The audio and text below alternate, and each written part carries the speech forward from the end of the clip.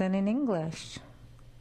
Nice. Yeah, well, in my translation, it says this is our land, and it belongs to us, and our people stand for it, and I might be charged with something, so I have to check that out. Okay.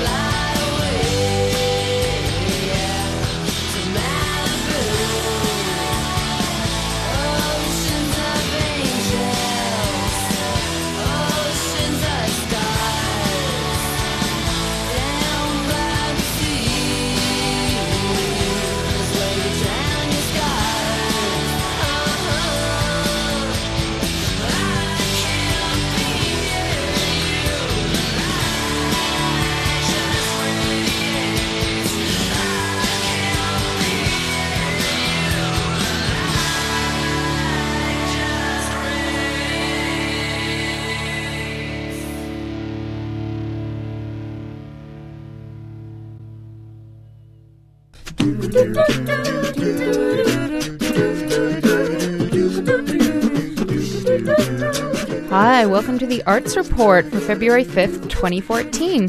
Tonight on the show we have arts reporters Danielle Piper, Julia DeVita, and Joshua Gabert Doyon filling us in on some theater, film, and arts around town. I've got a few announcements to share, and stay tuned at 6 p.m. for a new episode of Blank Verse.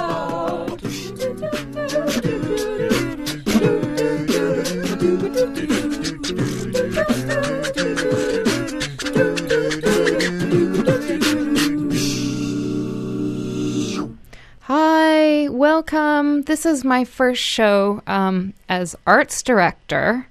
I'm gulping because Megan Thomas, who was our former arts director and co-host, left on somewhat short notice to go to CJSF. And I'm quite crushed. I'm picking up the slack in the short term, but I wish her all the success in the world. They have truly gotten a treasure, as they'll soon find out. I can't say enough about Megan. She has been such an incredible mentor. She's a hard worker. She's like a master of email and social network. She's totally passionate and dedicated to the arts. She had this incredible stamina to go out to all these arts events every week. And she's smart as a whip. So she's going to come back. I think we're having our fund drive at the end of March, or end of February, early March. And she's going to come back for a show. And we really miss her. So it's fallen to me sort of in the interim to pick up the torch. And yeah, so I'm trying my best.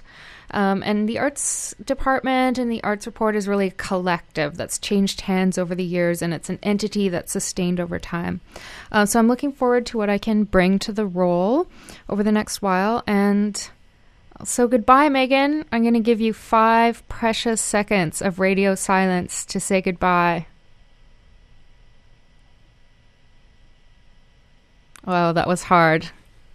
But anyways, I just played Hole and their song Malibu, and I guess I played it because that quiz has been going around. I don't know if you guys have seen it.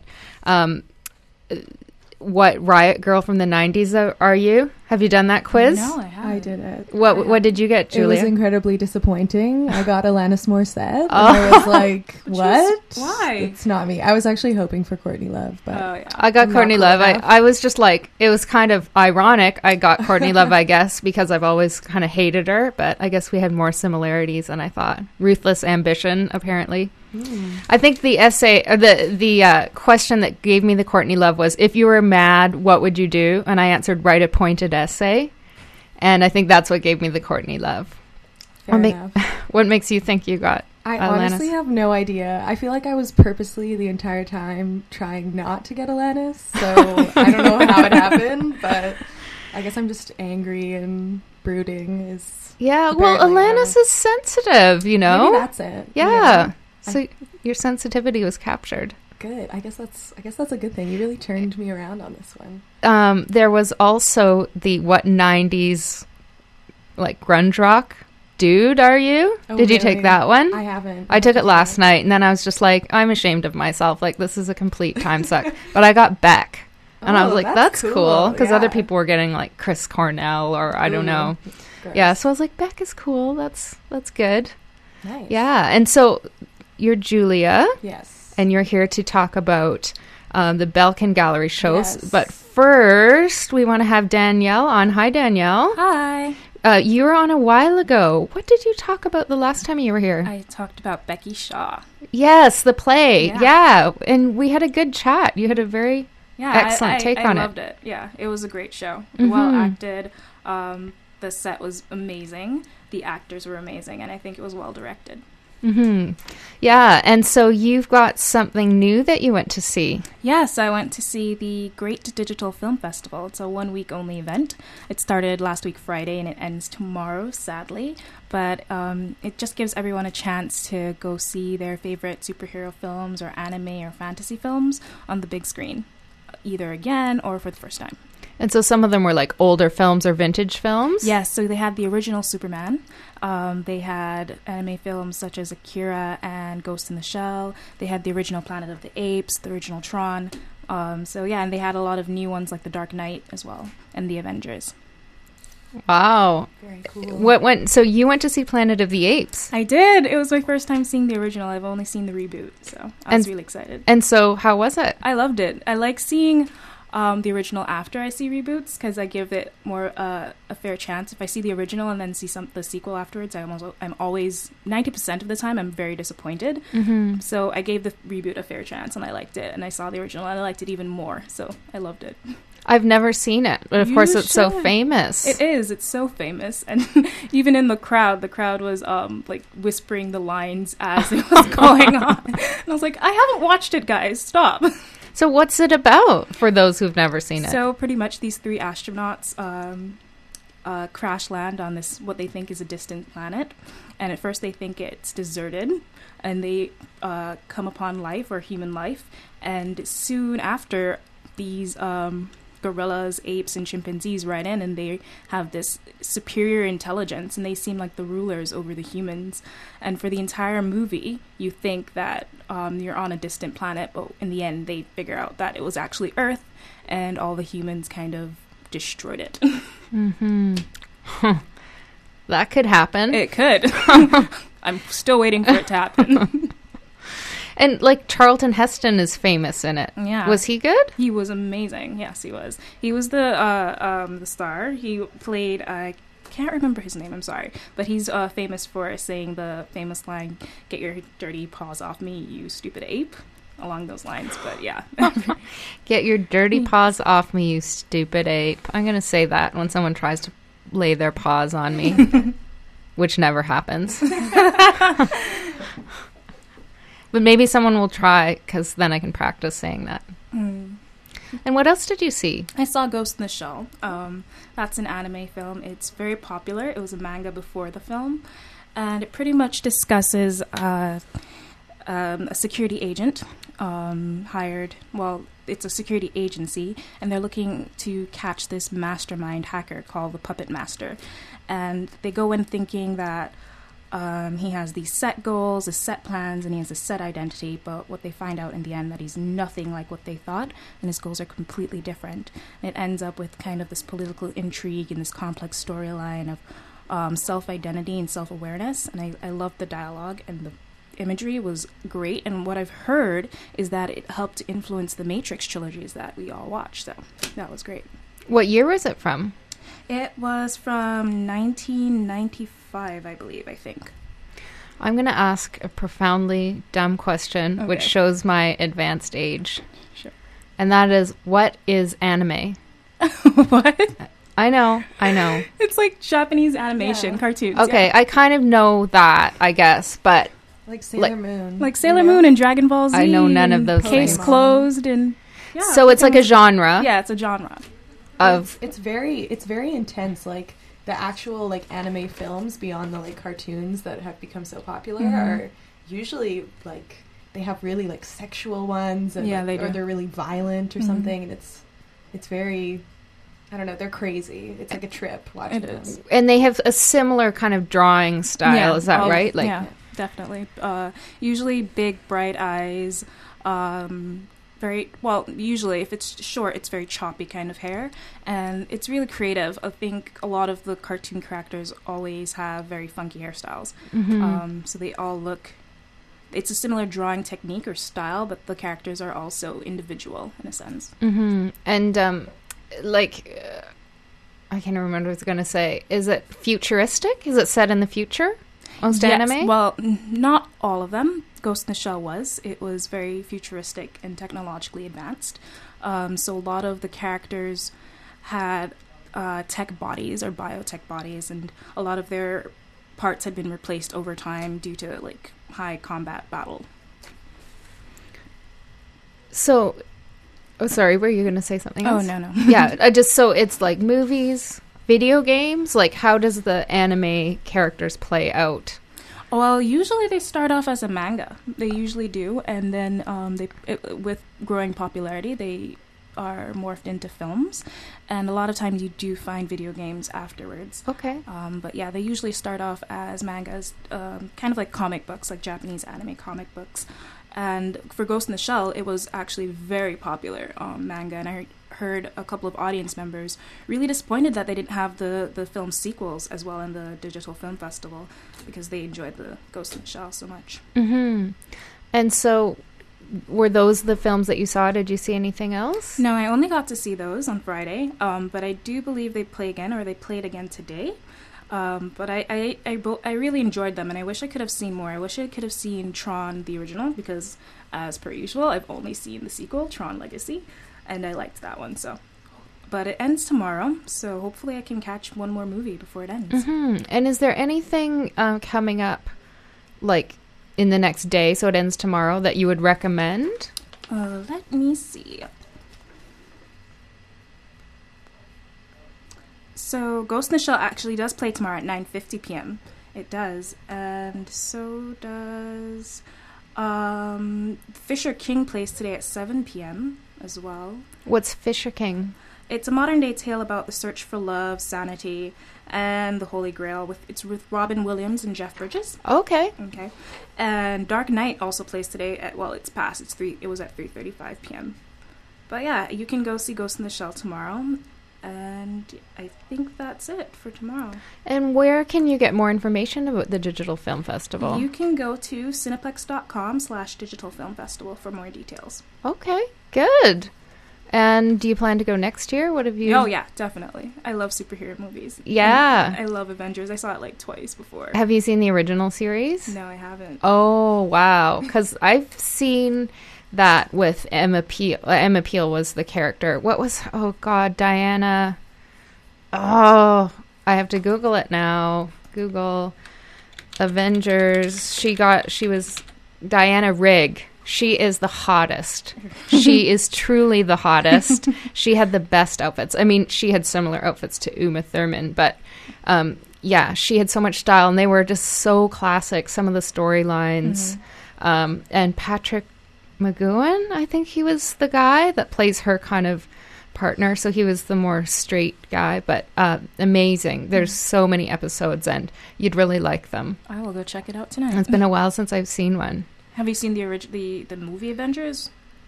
No. You should. With Uma Thurman? No, with Thor, so with Chris Hemsworth, Robert Downey Jr. Okay, no. Oh, I know what you're talking about. The one with Uma Thurman is the one with the teddy bears, right? Like the evil teddy bears at some point. Oh, no. That doesn't sound familiar. It's different from Marvel Avengers, though. Oh, okay. It's like a British thing. Yeah. But it's a similar, like, spy situation. Yeah. But Marvel Avengers is like all of the Marvel superheroes that come together. Okay. It's different. Yeah, so it's the a superhero movie. Yeah, the Avengers was a very famous TV series created in the 60s. So it was like two kind of British agents, and they'd go on these like missions and things like that, and they'd have these adventures. And then, so the Avengers you're talking about is something totally different. Yeah, they're superheroes. Okay. Like Iron Man, Thor, Captain America. Yeah, you know what? That Black confused Widow. me too, because I thought when they were originally doing the new Marvel Avengers, I thought they were talking about that TV series, the British TV series. So I was like, what? What does Iron Man have to do with this? But So who's your favorite superhero, Danielle? I can't I think it's Iron Man, definitely. I think just because Robert Downey Jr. plays him, though. Yeah, so you like Robert Downey Jr.? I do. Who's your favorite? Batman, because he doesn't actually have superpowers. He's just like a billionaire that wants to So like is do Iron good Man. for the world. Iron Man But doesn't no, have... Iron Man has like a radioactive suit. Because he's a Not smarty pants. Yeah. Right. That's true. I guess Iron Man and Batman are like pretty on par, but I used to watch like the original Batman cartoons. No, so me I too, have yeah. I have a soft spot for Batman. I saw Wolverine the other night at my sister's. I like Wolverine as well. Yeah. But I don't like him by himself. He's too brooding by himself. Yeah. The storyline was good, like with the old Japanese man who wants to live forever. And have you seen it? No. I Oh, haven't. sorry. Yeah, so it's like, and there's all these samurai themes, and that's cool. But on his own, yeah. And it's like, he's saving someone, and suddenly his shirt's open, but it wasn't open in the last shot. And yeah. But I think my favorite... That's realistic. Yeah. I think my favorite superhero would be Superman. You should go Classic. see... Because yeah. of kryptonite. I like kryptonite. Did you see the new one? No. I haven't either. I've only seen the 1978 version. I haven't seen the new one either. Yeah. But, Rest in peace, Christopher Reeves. yeah. That was sad. Yeah. Wow. And did I ask you what your favorite superhero was? Yeah, Batman. Batman, sorry. I'm going to stick with Batman. I've had a long work day. I zip here from work, and then I'm like, kind of, my brain is blistered. So, Julia, you went to the Belkin Gallery. I did. I actually just went this morning. They're having an exhibition called The Spaces Between, Contemporary Art from Havana. So it was curated by Keith Wallace and Tonell, who is from Havana, actually. Or he's from Cuba, but he went to university in Havana anyway. So yeah, I went and I talked to Keith a bit, and it's really cool, first of all, but it's not at all what I was expecting, which is probably a good thing. So it's kind of like an examination into Cuban life, almost more so than actual art. And Keith, he made it pretty clear that it's not really about coming into a gallery and just looking at objects. It's more about, it's supposed to be experiential. You're supposed to be trying to understand how people are navigating their way through life in Havana. And so there was a lot of video installations that were very sort of ambient, kind of like going on in the background. Kind of if you're standing in the gallery just listening, you can hear all the noises from all the different videos, which was really cool. It sort of creates this like layered experience. But what I thought was really great about it was that it didn't kind of exoticize or like mystify the Cuban culture in any way. It made it really sort of open to interpretation. Although, you know, in the press release, they talk a lot about how it's not really political and it's more about sort of the personal lives and relationships of the artists and their sort of experience living in Havana. But, I mean, it was, for me, I felt it was like very, very overtly political. Although in a kind of nuanced way, because they're not, like, they can't really, it's interesting because the art is Cuban, they can't dissent, really. They have no way of doing that, and all the art is screened before it comes through. Oh, wow. But so it's like, it's political, but in these very subtle ways. For example, they have these 2 TV screens that have news broadcasts going on, but they're false. They're completely falsified broadcasts, and it's just like a very, very subtle way to sort of say something about censorship and the kind of government that they are sort of trying to navigate in as artists. So yeah, it was very interesting. Although, like, in the press release, I thought it was like a little bit misleading because I wasn't expecting it to be so in-your-face political, or at least that's how I interpreted it. But I think that's kind of part of it, as what Keith was saying, was that the pieces are kind of just there. They're not abstract. Most of them are conceptual, so they're there for us to interpret. And it's like most of it is very simple and sort of easy to understand, and not too iconographical or like nothing that you have to really pick apart. But at the same time, obviously open to sort of multiple understandings. And obviously it was curated by Keith, who's not Latin, and Tonel, who's Cuban. So you have those like multiple perspectives coming into it in the first place, which you could definitely see. But yeah, the artwork is mostly what he described as lo-fi. So like the video installations are like on small TV screens, and they're very like simple. And even the art itself, it's a lot of just photography or just like words on canvas and stuff like this. It's nothing super complex, or at least in its construction. There's not a lot of focus on the actual material of the work. It is conceptual.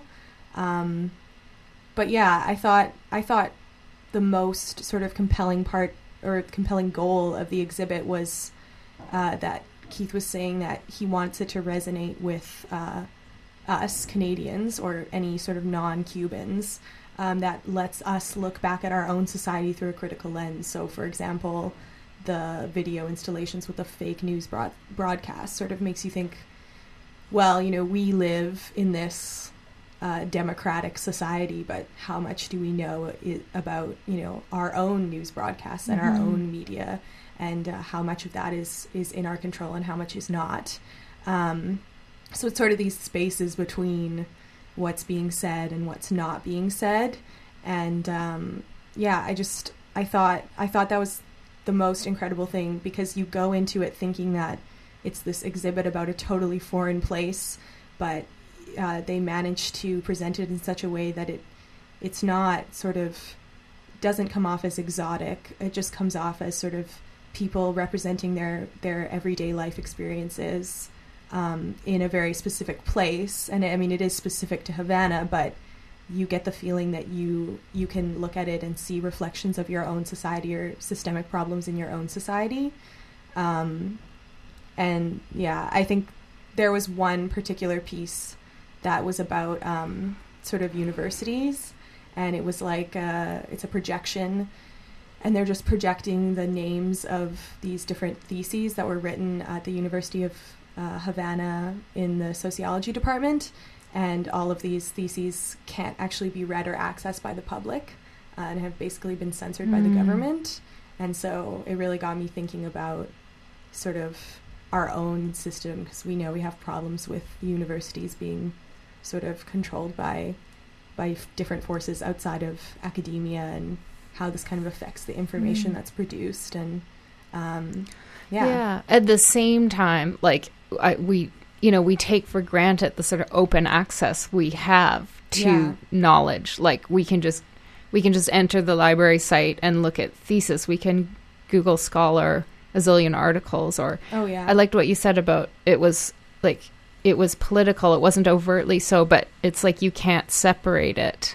Like we have the luxury of separating it because we're not living in a society so infused, with political oppression, I guess. Yeah. Yeah, you found that pretty much in any of the installations, I mean, at least I found that it was political, just because even though they're expressions of sort of daily life or daily struggles of that could be applicable to any person, you can't help but apply the knowledge that we have about Cuba as Canadians or North Americans to each of those situations. And there's a lot of themes of like economies and money, and they had one installation that was just these receipts, and basically the artists just continually exchanged $1 for a Cuban peso, and back and forth until they couldn't actually until the peso had no value anymore,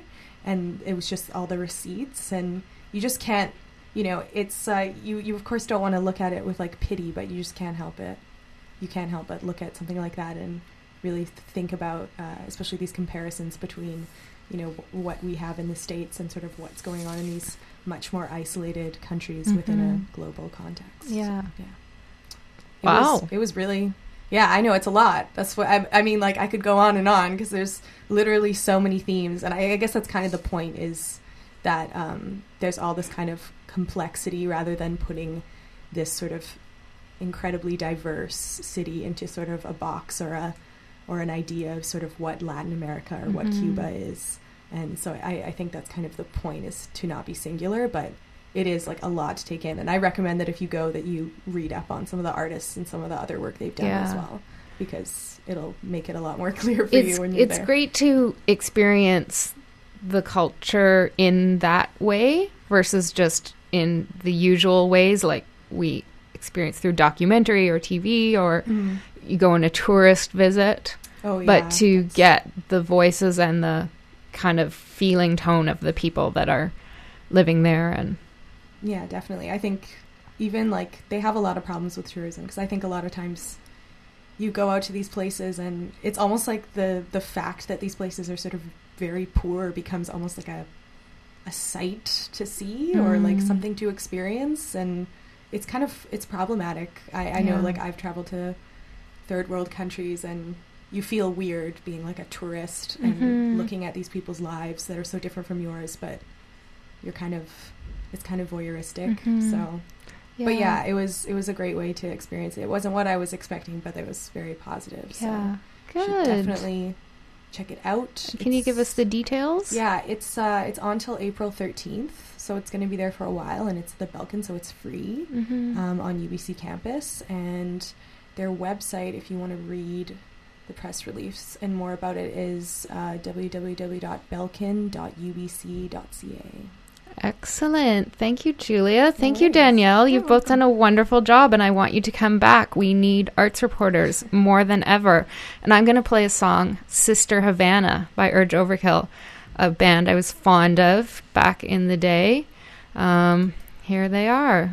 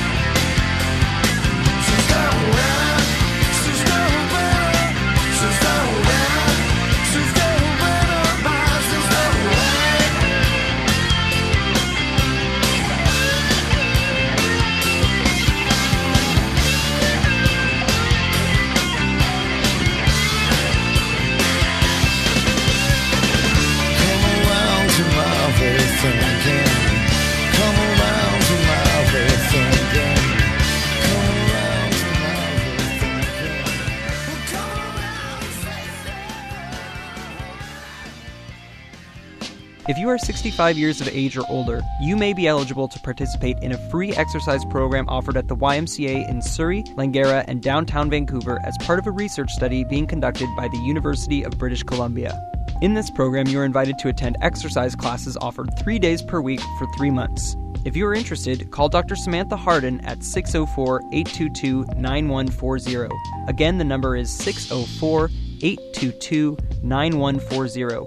More information at goal.kin.educ.ubc.ca.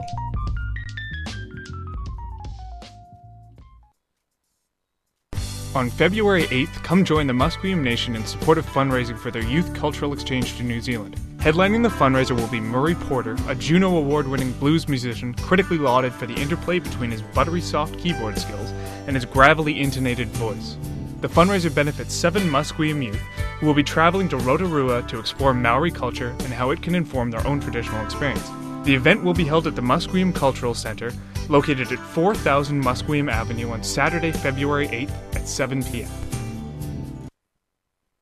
Hi, we're back on CITR 101.9 FM. I'm Sarah Lapsley, your host tonight of the Arts Report, and I'm here with Josh. Hi there, how are you? Good. Oops, I've got to turn you on. Hi there. Good, that's cool. good. Yeah, I got it now.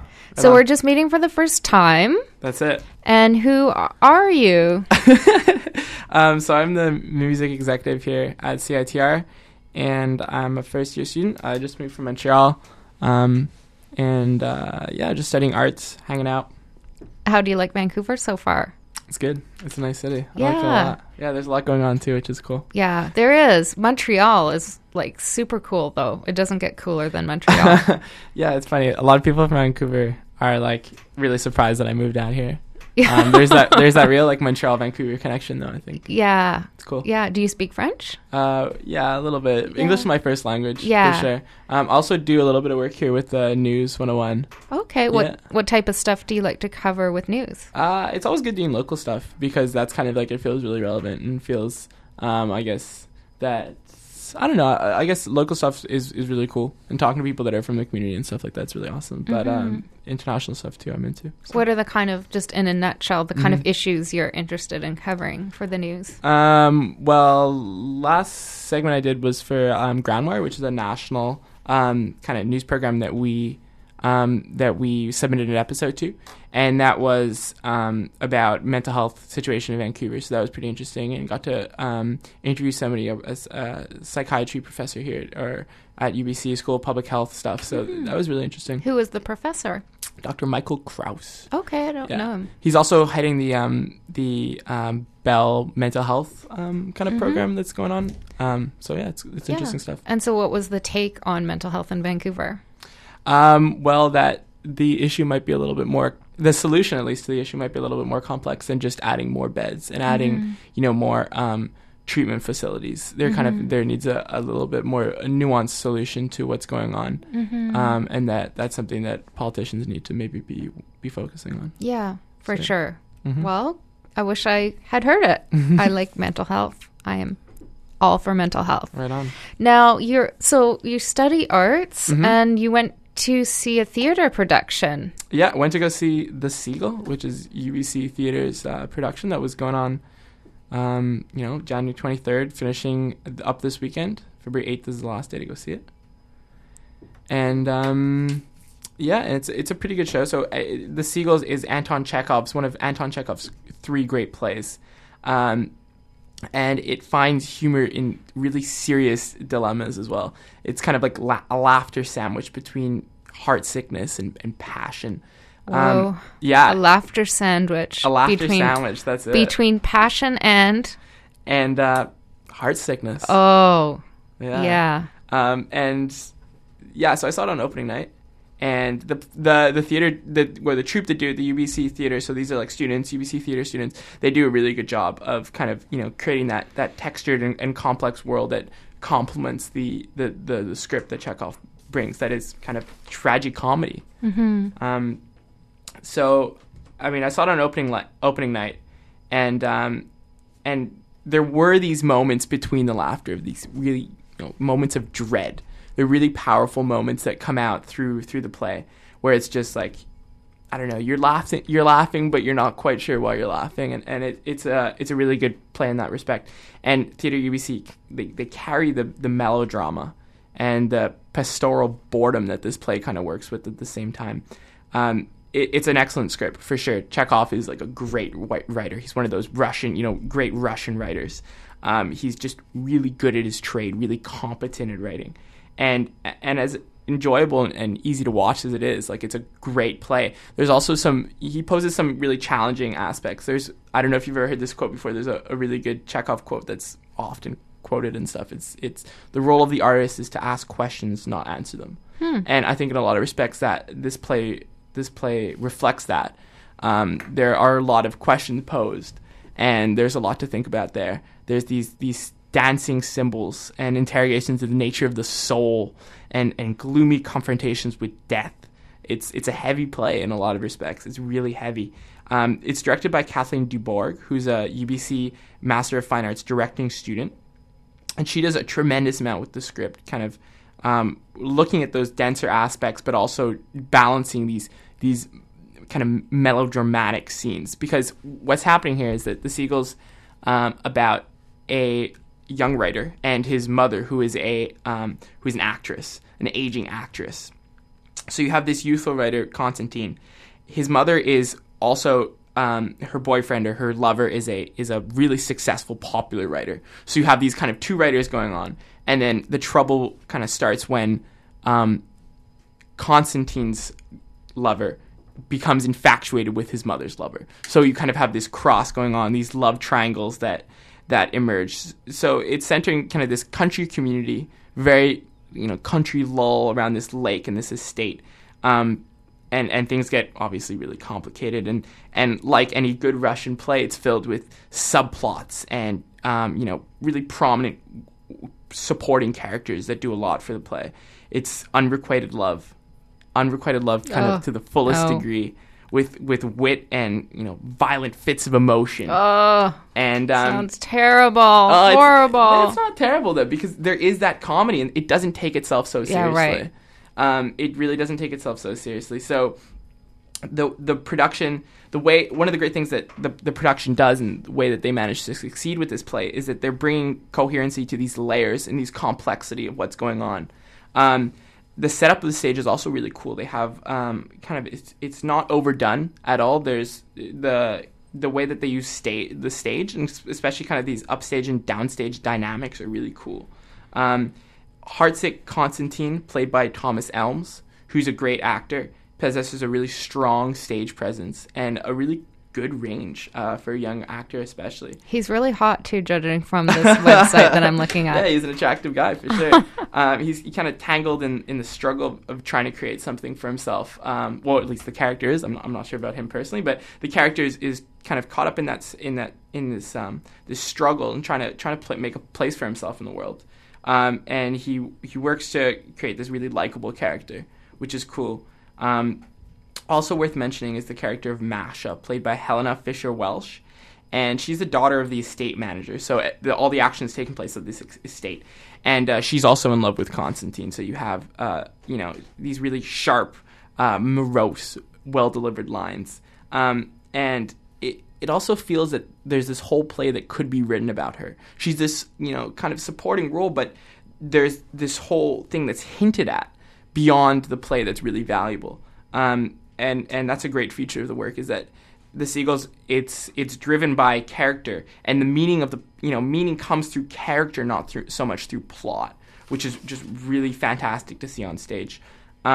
Another really cool, interesting about this, especially we're on Arts Report, and I found this especially interesting. Kind of Chekhov's discussion of writing and creation, the joy of creation, and that's a really intriguing area of the play for me, and kind of The Seagull's about documenting life as much as it is about the everyday banality and the conflicts that life's composed of. Now here's the thing that I had with this play though. The play starts off great, and the first half is awesome. The second half starts first off with a jump in time, a jump forward in time 2 years. Now that's granted, that's hard to deal with whatever the circumstances in any kind of work of drama. A jump in time that kind of sets the audience off, and I felt kind of like offset by this. And for the most part, the troupe is able to preserve the tension that it dealt with in the first half. And the way that the characters deal with the passage of time, of course, has a lot of insight into the story. It's a lot of young characters, and youth is a big part of this play. So the way that they deal with this passage of time is important. But the pacing starts to kind of lag on a little bit as action becomes more erratic and the plot kind of thickens near the end. So final two scenes especially are a bit disappointing. But I have a feeling that was probably due to opening night nerves, at least in part. And that as the play kept going, I mean, it's been on for 2 weeks now, that they've been able to kind of iron out those kinks, or at least they will be able to in these last kind of final nights. So I think it's definitely worth going to check out. It's on until February 8th at Telus Theatre, which is in the Chan Center. And yeah. Wow, The Seagull. The Seagull, that's it. By Anton Chekhov. I think you gave a really excellent review of that Thank you. play. I appreciate You're it. super smart, Josh. Thank you for coming on. Well, thank you for hosting. This is awesome. Yeah. I really appreciate it. Now, do you have a request? Like, you're the music executive? Yeah, sure. For something some that can music. say, maybe pull up. Yeah. Okay. I want to hear. There's this producer from North Van called Nouveau Cliché. Okay. He has a tape that just came out called Strangers. Okay. You'll be able to find that on Bandcamp real quick. Okay. Nouveau Cliché. Okay, let's see. Someone can keep talking. Nouveau Cliché. He's from North Van. Nouveau Cliché. I think I can spell that. Yeah. Bandcamp. He's got these weird kind of synthy stuff going on. Dream pop. Ooh, I like dream pop. Yeah, it's nice. Okay, SoundCloud? No, Bandcamp. Here we are. So, now do we have to buy them? Just click. Yeah, the album up there, Strangers. Is Great Divide. Or this is the album you like? Oh, that's just the photo. Can you grab it? Yeah, there we go. Okay, Just press and play. then just press play on Strangers. Go for it. Okay. So this is Strangers, Nouveau Cliché. Thanks, Josh. We'll be back in a few minutes with some more announcements.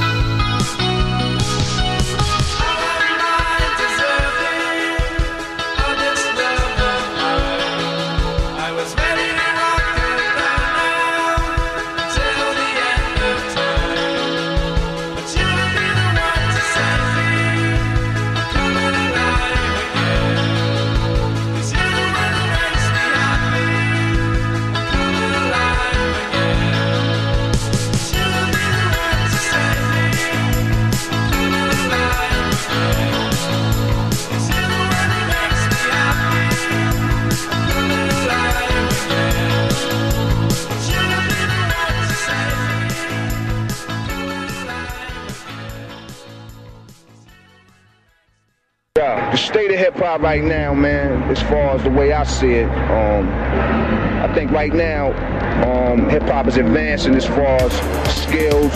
You got brothers, you know what I'm saying, getting like more witty. There ain't nobody to be pretty for. Let it rattle, let the clatter kill him, let the cataclysm wash. Who really listens? Precision with a verse draws a crowd. Draw a line between an easy melody and peace of mind. You got DJs doing all kind of crazy shit on the turntable.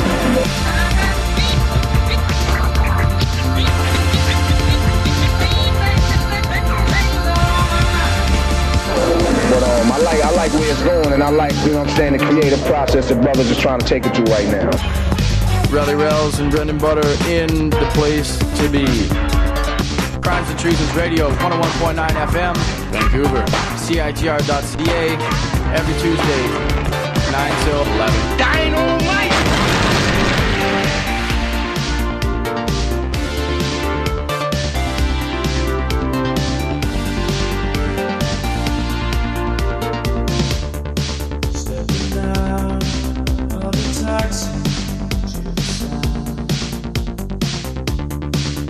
Whoa, something's happening that I don't like. I'm not sure what happened there. Bandcamp kind of ran away. It was like a runaway train. Anyways, that's over. Sorry about that. We're back on CITR 101.9 FM. I'm Sarah Lapsley. This is the Arts Report, and I had some great arts reporters covering stuff. And I just wanted to tell you about a few events at the O'Dane Gallery in Vancouver. There's something happening tonight, so put on your boots, put on your winter boots, and run out the door to the O'Dane Gallery. It's tonight, Wednesday, February 5th at 6. So like right now. It's called No Looking After the Internet, Helen Reid, Body Techniques. So I think it's a talk. Sociologist Marcel Mauss used the term techniques of the body to describe a background level of learned social behavior about the proper use of the body. By slipping between time periods, institutional frameworks, and social context, Murat Slade-Bonis excavates the accumulation of these implicit techniques.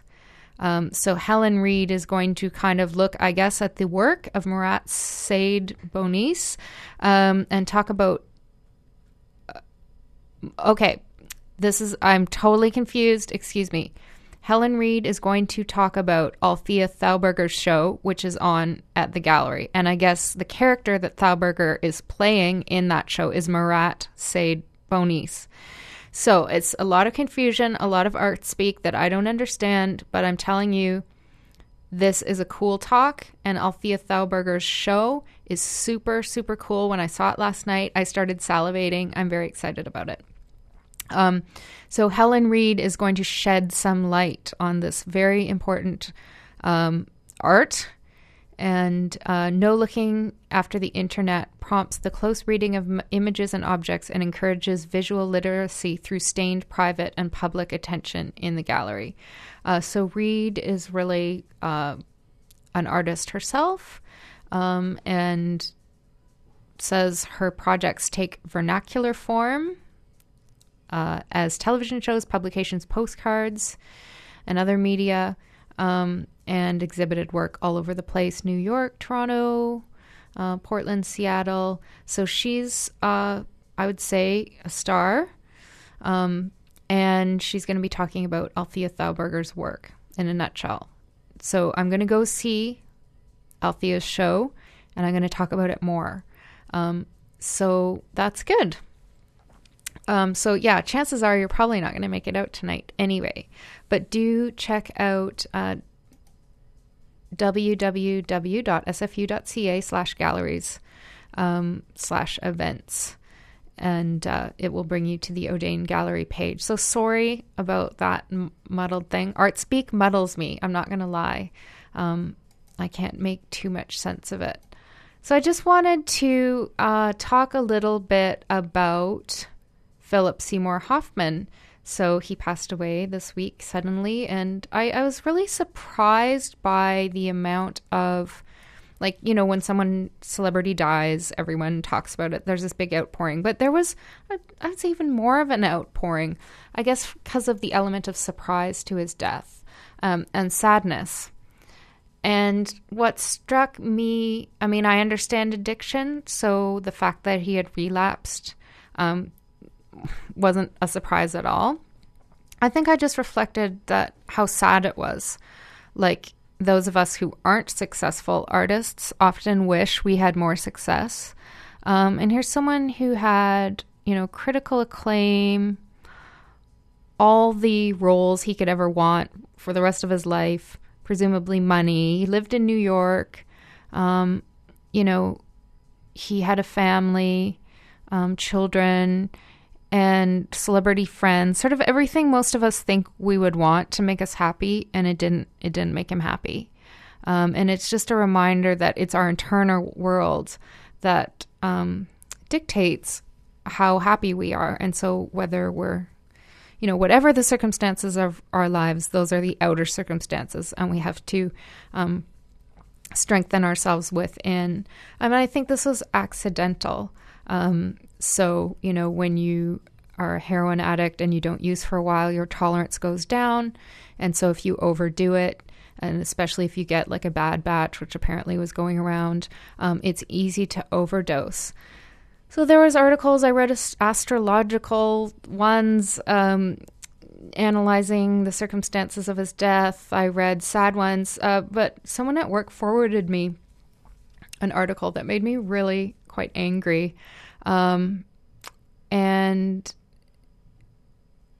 I can't get the name of who it wrote because it's sort of been passed around, but the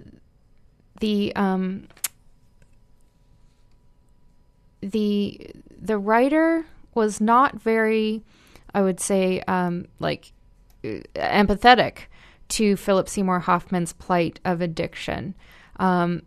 He felt like, people have been the author felt like people have been drawing conclusions that there's a heroin epidemic, which he refutes with some kind of garbled statistics, which aren't really that accurate. He's quite a biased writer, and he writes against this idea of the disease model for addiction. So the disease model says, addiction is a disease that doesn't resolve except through abstinence, that addicts they're powerless to overcome the disease. And this writer calls the disease theory recovering addict bullshit. So right away, I'm like, your credibility's gone for saying really biased things like that. And he says Hoffman was taught helplessness through his involvement in the recovery union movement. That this writer claims that most people mature out of narcotic addiction, which might be true, that some people mature out. I don't have the exact statistics, but there are many who fail to, he's saying there's a minority who fail to recover or become terminal addicts.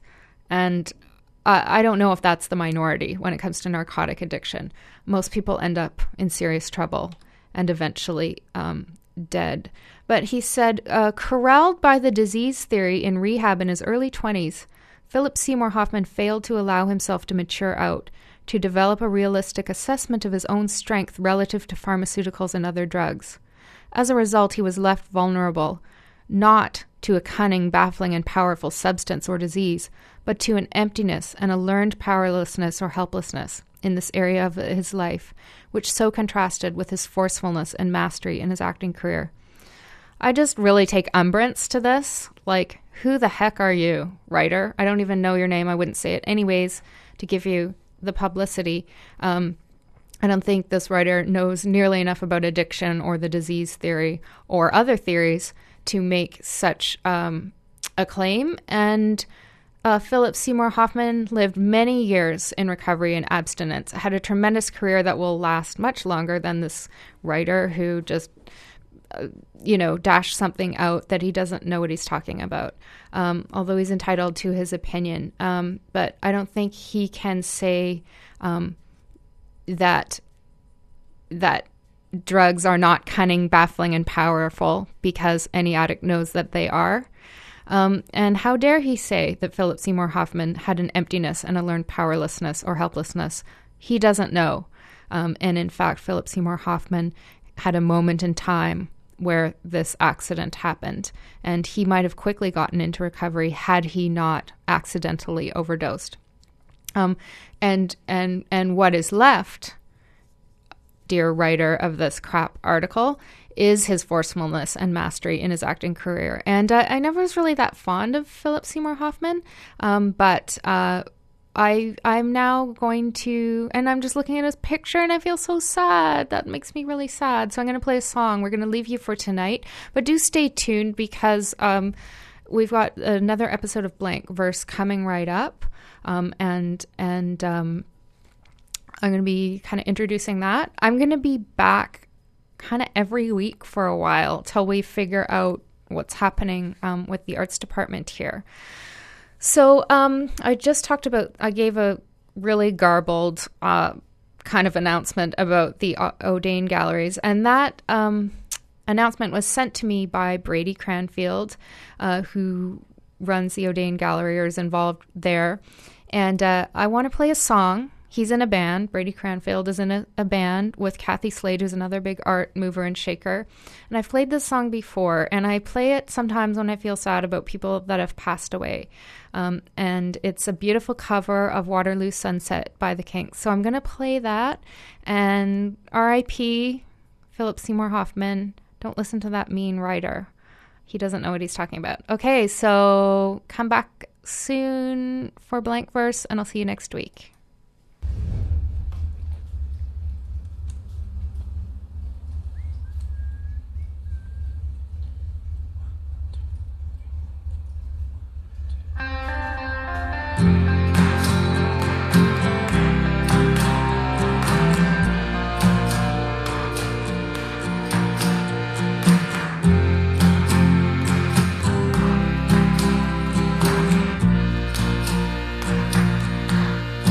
Dirty old river, must you keep rolling, flowing into the night? People so busy, make me feel dizzy, taxi lights shine so bright, but I don't need no friends, as long as I gaze on Waterloo sunset, I am in paradise. Every day I look at the world from my window. Chilly, chilly is the evening time. Waterloo sunset's fine. Terry meets Julie, Waterloo Station, every Friday night. But I am so lazy, don't want to wander, I stay at home at night. And I don't feel afraid, as long as I gaze on Waterloo sunset, I am in paradise. Every day I look at the world from my window. Chilly, chilly is the evening time. Waterloo sunset's fine.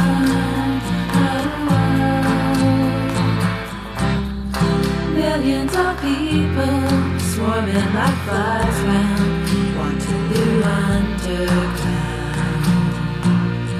Terry and Julie cross over the river where they feel safe and sound. And they don't need no friends, as long as they gaze on Waterloo